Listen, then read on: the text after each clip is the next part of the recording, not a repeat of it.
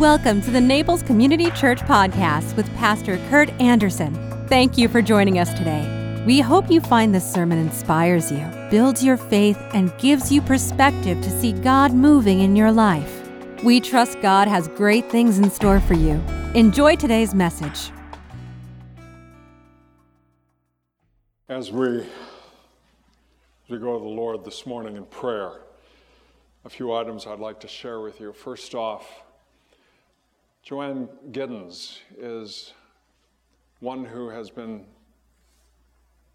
occasionally attending our church. We'd see her every now and then. She'd bring her dog with her. And Tom and Mary were married at their home this past spring.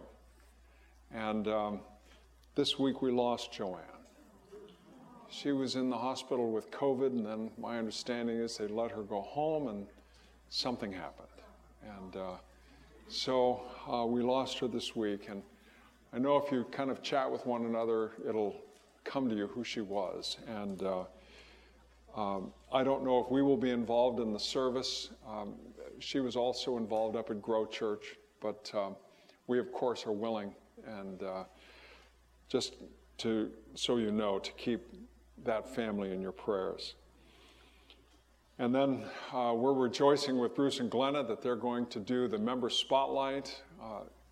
This is a very special opportunity we have in our church to hear the phenomenal stories and backgrounds of people who are populating this congregation. And it's one of those things, I don't know why we didn't do it like 40 years ago when I was in the church. But in any event, we're grateful for that, and we continue to pray for both of them. And we got a good report this week on Lucille Timon. And so she and Jack were going to be here this morning, but apparently the rain kept them away. But we're very glad because she has gone through some tests and got a good report back. And then I found out this week that Jeannie Morris, Brewster and Jeannie, who've been part of our church for a long time, Jeannie has now gone into hospice care. And we haven't been able to see them for some time. And I put in a call, haven't heard back yet, but hope to get to see them before too long. And Gloria Dominic, who people say she's the youngest 80-year-old they know. And she had a mild stroke and is still recovering, and they're telling her she can't come to church, which makes her really mad. And but just to keep her in your prayers, she's going to be going into an unrelated procedure this week, and so it just sort of extends the time out that she can get back to normal, but to keep her in your prayers. And then also on the national, international scene, when Vladimir Putin musters 130-some thousand troops on the border of Ukraine, I don't know why that's our fault, but apparently it is. And but we need to pray that the peace that has been won by those men who fought and gave their lives in the Second World War, that peace might be maintained. So this is a very frightening time for our nation and for the nation of the Ukraine. Let's bow together in prayer.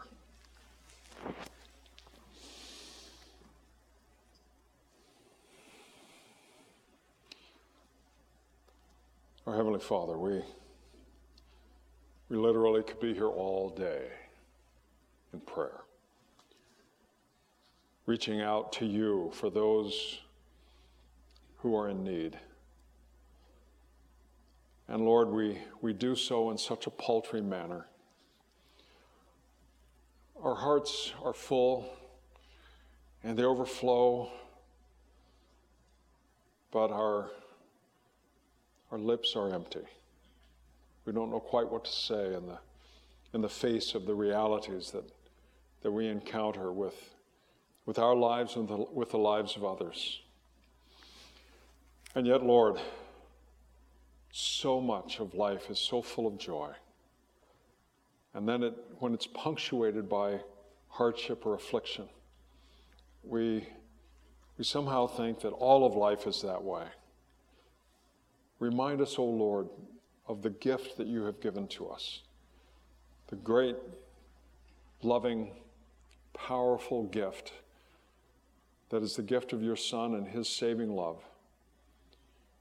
And Lord, may we live into that love. May we live into that gift. And whatever it is that may afflict us, Lord, may we maintain the hope that is ours because of your redemptive work in our hearts and lives. And Lord, we continue to pray for those of our people who, while not mentioned this morning, nevertheless have any number of challenges and struggles and strains and afflictions that beset them. Lord God, we've all got something. We've all got something that's bothering us, something that's hounding us, something that brings us fear in the dark night of our souls. So Lord, I pray that you would give us faith in the face of it all. That we might be a people that break through the fears and come forth with joy. Lord, we also pray for our nation's leadership. How concerning it is that, as one senator was quoted this past week, his job is to constantly argue with 99 others. Lord God, what has become of this great experiment in democracy, founded as it is upon the understanding of our inalienable rights that are given to us not by government but by you? Lord God, why is there so much to argue about when there is so much to celebrate? We pray for our leadership. We pray for particularly our own members, Rick and Ann Scott, as they do everything they can to bring love and to embody your presence in that body of the Senate. But we ask, O Lord, that your peace might prevail, that truth might prevail over all kinds of deception and lies. How disturbing it is that we have such a hard time trusting that which comes from our governing authorities.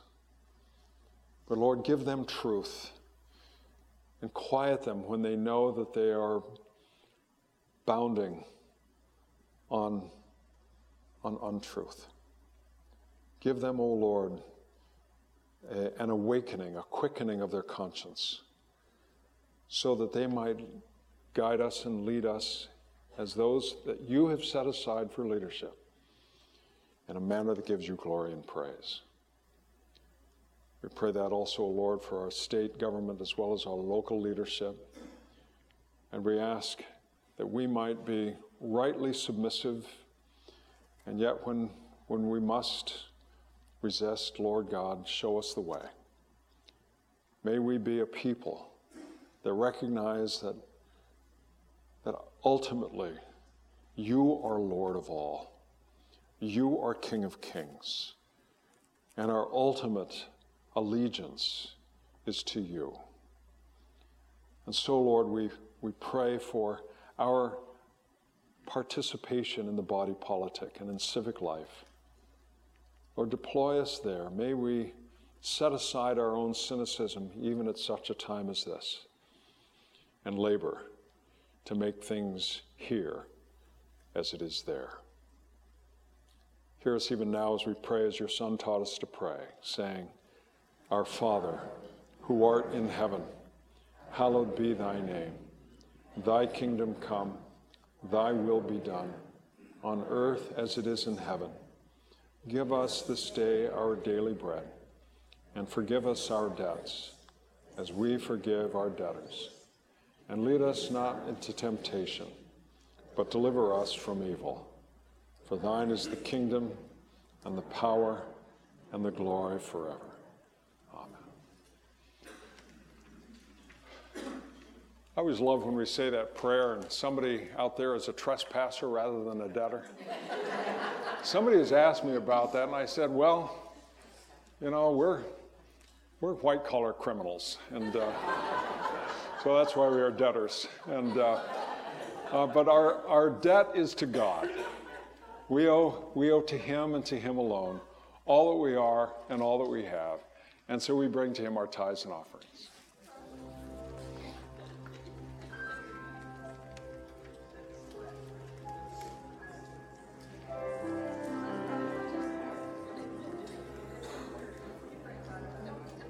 Oh, the depths of the riches, the wisdom of God, how unsearchable are His ways, how profound are His judgments, so high above our thoughts, and His pathways no man can trace. For from Him and through Him and to Him are all things. To Him be glory forevermore. To Him be glory forever. Amen. Amen. Amen.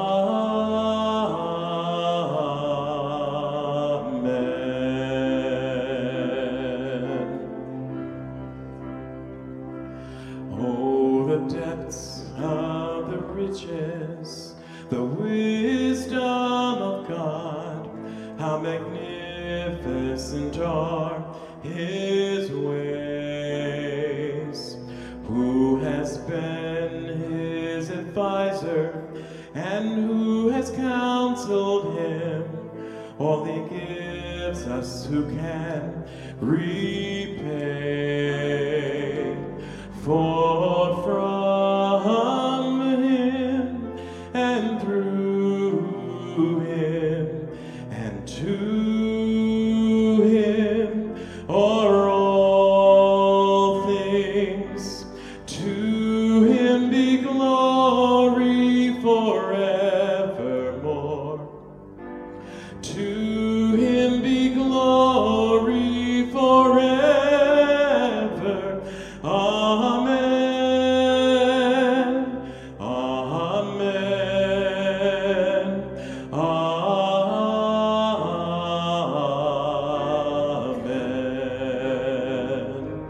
Oh, the depths of the riches, the wisdom of God, how immeasurable is His grace, how unfailing His kindness, so far removed His wrath, and His mercies are new each day. For from Him and through Him and to Him are all things. To Him be glory forevermore. To Him be glory forever. Amen. Amen.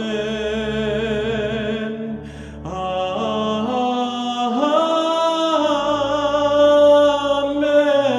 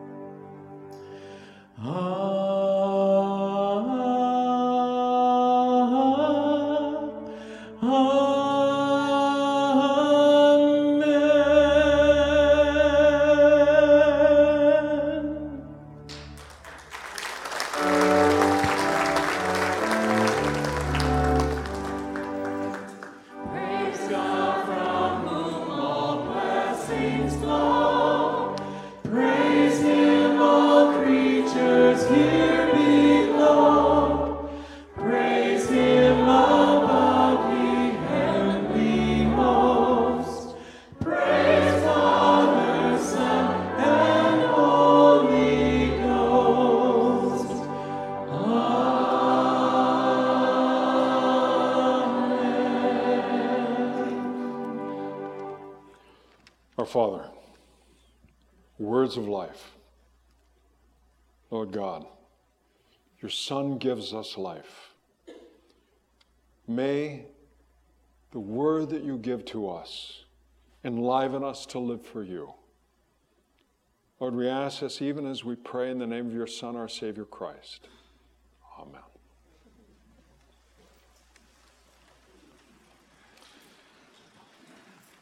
Well, the passage I'm going to share with you this morning has been the source of contention literally for 2,000 years. It was the course of the early church. In the course of the early church, they argued about the nature of Christ. Was he less than the Father? Did he have a will of his own? Could he actually disobey the Father? These are the kinds of questions that have stumbled the church for hundreds of years. It wasn't until the 9th century that there was some real consensus that was arrived at. So as I was studying this week, I was feeling all kinds of intimidation. And in that intimidation, it took me back to a time when I was on the bus with the other players on the UCSB Gauchos, and we were heading down to Long Beach State. Long Beach was ranked 7th in the country. And we were going down to play with them. And I was sitting next to a guy named Clarence Allen, and Clarence was out of Fresno. And he was telling me about Roscoe Pondexter, who was also out of Fresno. Roscoe was 6'8", weighed 245. He was the top high school scorer in California history, and they called him the Little Bull. I remember riding on the bus just being scared the whole time.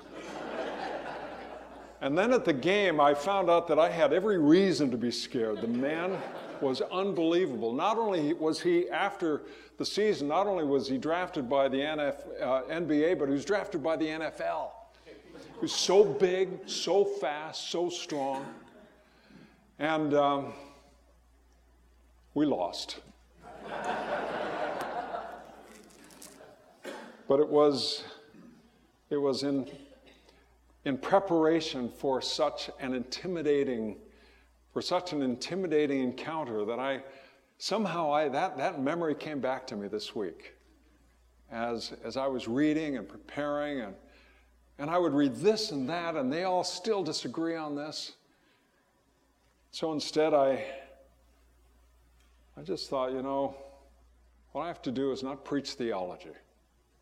Preach the word. Preach the word. And the people will hear according to the witness of the Holy Spirit on their hearts.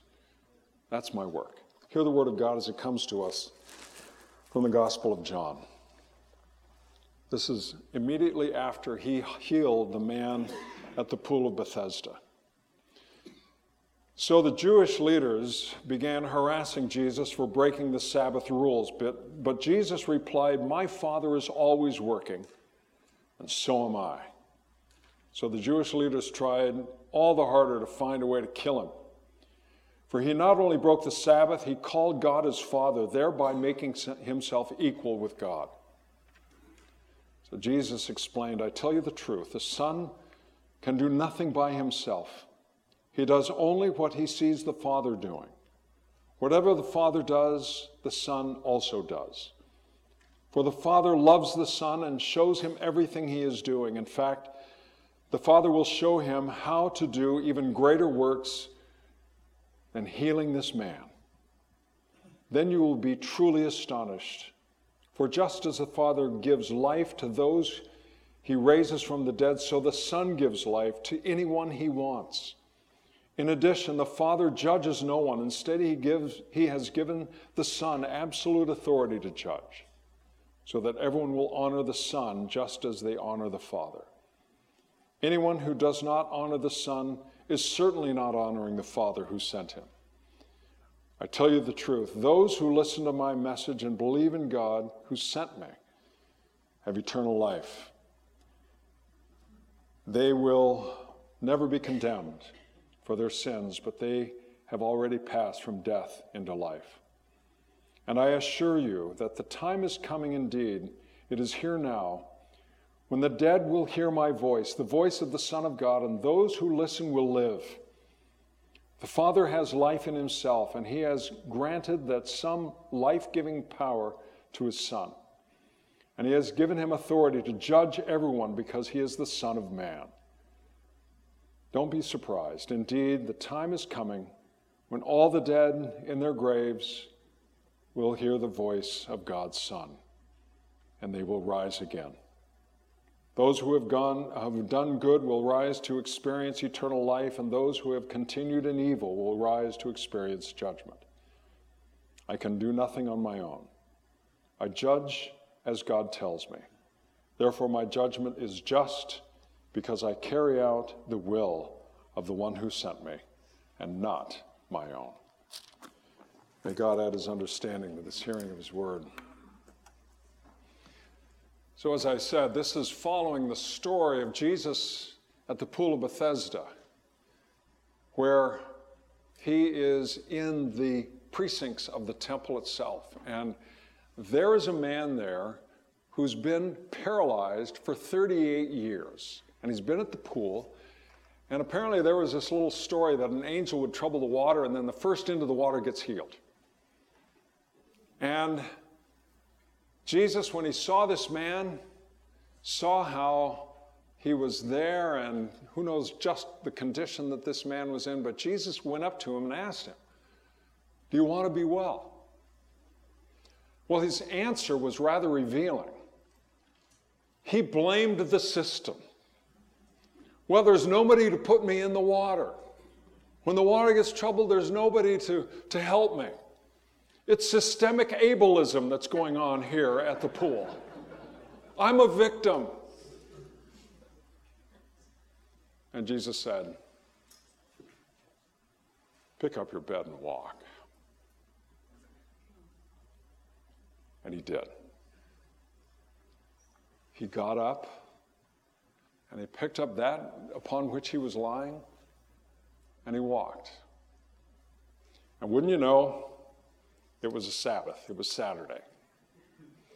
And the denominational authorities are just looking for something, anything, to get Jesus with. And never mind that this man has been by that pool for virtually all his life. Jesus heals him, and then they want to get Jesus because of this. And they bring that man in and they interrogate him right away. Who told you to carry that mat? And of course, he says that Jesus did. And so they confront Jesus. They confront Jesus because this was done on the Sabbath. Now, Jesus didn't carry the mat, but he told the man to after healing him. And there's all kinds of justification for healing on the Sabbath. But the Jews didn't care about that, even though there were all kinds of arguments going on among the rabbis. They didn't care about that. All they cared about was the fact that they thought they had Jesus at something here. And so they confronted him that he was healing on the Sabbath. They were using that as a way to try to kill him. And then Jesus says, "My Father is working, and so am I." My Father doesn't stop working on the Sabbath, even though we have the Sabbath commandment, even though the Lord paused in the work of creation. He is now continuing to work, yes, even on the Sabbath, because what the Lord does, what God does, is bring life on the Sabbath. And so am I. And they think they've got him, because he is thereby declaring an equality with God. He's declaring that he is standing on in the same footing as God. Even though he draws distinctions between himself and the Father, he makes this declaration that the two of them are essentially one, and that he does nothing without the prior will of the Father. And the will of the Father is his will, is Jesus' will. And so they hear this, and they believe they've got him. And so behind all of this is this question about authority. On what basis does he say this? What makes him think he can make this kind of statement? And Jesus refers to the fact that when he was baptized by John, who was the forerunner, pointed to Jesus, bore witness to Jesus as the Son. And at the baptism, that dove shows up and hovers on Jesus. So we have the testimony of the Holy Spirit itself on the Lord. And then there are the works that Jesus does, healing people. All of these attest to his identity. And then there are the scriptures themselves. All of these attest to his identity. And yet they cannot understand at all what we have a hard time understanding. How can he be human with us and God, transcendent beyond us? How can this be? On what basis does Jesus make this outlandish claim? But they know that he is making this claim, and they are just putting this all together, and they're trying to do whatever they can to, however complex this is, they're going to try to use this as a means whereby they can kill him, where they can put an end to his life. And the church has struggled with the same reality. How can Jesus be fully human? And how can he be at the same time fully God? How can he have a will of his own whereby he would be capable of sinning, capable of disobeying the Father, and at the same time be in perfect conformity with the will of the Father? How can this be? So the church has struggled with this.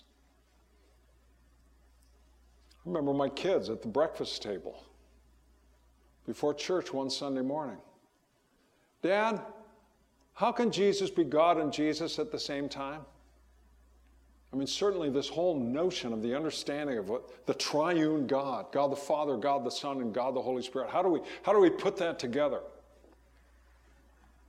To which I told my kids, and the explanation that I make today is that somehow these two paradoxical realities, somehow we hold them together. That if we could explain God, it probably wouldn't be God. What makes us think that with our minds that we're capable of wrapping our minds around the reality of God? And as G.K. Chesterton put it, Christianity got over the difficulty of combining furious opposites by keeping them both and keeping them both furious. Strong, hard realities that are, from our perspective, completely distinct. But the declaration is, and this is unpacked by the Gospel of John, that the two are one. That Jesus is fully human, not partially human, fully human as you and I are. And as it says in Hebrews, who endured temptation in every way, even as we do without sin. Fully human and fully God. And Jesus must be God because no mere human, no human alone could die for our sins. Only God can do that. And so these furious opposites have both been kept by the church, and those opposites remain furious. I love G.K. Chesterton. And so that core affirmation of the church, that God is with us fully in the person of Christ, is this great reality that is embodied by this passage. And even though a lot of modern scholarship throughout the 20th century into today, would affirm that John was written late, I'm beginning to doubt it more and more. There is a minority body of scholarship that believes that that the Gospel of John was written early, maybe within the first decade after the death. And when you look at the detail of John's, it doesn't speak to a later authorship, but an immediacy to the person of Christ, and an observation and repeating what he said. The synoptic Gospels, Matthew, Mark, and Luke, don't contain the speeches of Jesus. They simply contain summaries of Jesus. But John here goes into great detail and contains the actual speeches, the sermons that Jesus declares. And so when Jesus says what he says, when he says, "So am I," he is making a declaration that he is one with the Father. And this declaration of Jesus sets this faith apart from all faiths on the planet. Other religions, perfectly good things happen with them, but that is not the radical reality of what Christianity is. Christianity is not one amongst other religions. It stands unique and apart from. There's a radical nature about this faith that is rooted in the self-declaration of Jesus that he is God with us, that he's God, and that he can give life, and that he will be the one who judges in the end of time. It's stunning. A stunning reality. I shared this in October, and I'm going to share it again. It's C.S. Lewis. I am trying here to prevent anyone saying the really foolish thing that people often say about Jesus. I'm ready to accept him as a great moral teacher, but I don't accept his claim to be God. That is the one thing we must not say, that Lewis says. A man who was merely a man and said the sort of things Jesus said would not be a great moral teacher. He would either be a lunatic on the level of a man who says he's a poached egg, or else he would be the devil of hell. You must make your choice. Either this man was and is the Son of God, or else a madman, or something worse. You can shut him up for a fool, you can spit at him and kill him as a demon, or you can fall at his feet and call him Lord and God. But let us not come with any patronizing nonsense about his being a great human teacher. He has not left that open to us. He did not intend to. Jesus did not intend for us to just think he was just a really good moral teacher. Oh, we have so much to learn from the teaching of Jesus. Well, of course we do. But the authority of Jesus is rooted in his relationship with the Father. And when he went to the cross and he died for you and me, he took our sin into himself. He took all the evil of the world into himself. He took all the fallenness of creation into himself and bore it all on the cross. And when he died, among his last words were that the Father had forsaken him, my God, why have you forsaken me?" So God himself turned his back on his own Son so that he could meet you and me face to face. And Christ was risen by God. And Christ sits at the right hand of God the Father Almighty. And Christ will one day meet us face to face. Jesus is our judge. Don't you love the fact that he understands? Don't you love it that in the fullness of his humanity, he understands the fullness of our humanity and the brokenness and the frailties of our humanity? Isn't it wonderful to know that God took on human flesh, became one of us, and lived life with us and for us? And he gives life. Will you bow with me in prayer? Oh Lord, we hear it, we read it, we don't understand it, and thank you that we don't. We must rely upon you. We must receive the gift of faith beyond that which we can conjure for ourselves. And when we do, O Lord, the light shines, the heavens open, and somehow our lives are flooded with the newness of life that is the gift that you promise to us. Thank you, O Lord, for the gift of your Son, our Savior and Lord, Jesus Christ, in whose name we pray. Amen.